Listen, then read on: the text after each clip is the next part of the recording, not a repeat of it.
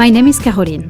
I'm French and I'm an interior decorator living in Iceland for more than 1 year, for the only reason we fell in love with this amazing country. Every week with this podcast, my goal is to give you advice so that your decoration and your home really look like you and not your neighbors. I want to share with you my tips, ideas and new trends to help you create a new, colorful and unique decoration. Here is a new episode of Bonjour Déco Podcast. Bonjour and welcome to this new podcast episode. Today I wanted to talk about a subject that I found very important, even if it's not very sexy, very fancy to start with. So today we're going to talk about electricity and why is it so important to make an electricity drawing. Maybe you're building your house, maybe you're renovating your house. So in these two cases, you need to draw a very precise electricity drawing. I am not an electrician and I don't really have as a passion electricity and thinking of all these technical aspects. But I love creating electricity drawings and I'm going to tell you why. When I'm doing an electricity drawing, I have two things in mind. So first, let's start from the beginning. Electricity drawing means electric plugs and lighting. This is always what I have in mind. And so for each space, you have to think, where do I need some plugs and where will I need some lightings? So that's really the key words and the key aspects to have in mind. And when I'm doing electricity drawings, I also have two more things in mind. Two more questions, I could say. My first question is to think, how do you live?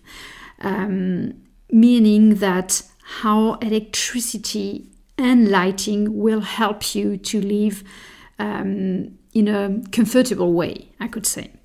And my second question is how lighting and electricity will help you to make your decoration even more beautiful, I could say.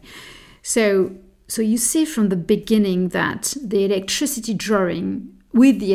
drawing, we are talking about functional aspects, just like where do I need some plugs and where do I need some lightings, and aesthetic aspects. How can I make things beautiful at the end? So that's really the two things to keep in mind if we want to succeed in having the perfect electricity drawing. And then not to miss any electric aspects. So not being sure to have enough plugs and also to have enough possible lightings. So when I start also an electricity drawing, I always ask many questions to my clients, to you, meaning that you are the ones to have the answers. So I have the questions because I know where to focus, but you have the answers because you are the ones who are going to live in this home. I've just done an electric drawing for a big house. So what I propose you to do is a guided tour of this house and to tell you step by step what I've been thinking of when drawing. So let's imagine that we entering a new house, a new home, and I'm going to tell you what I'm thinking of.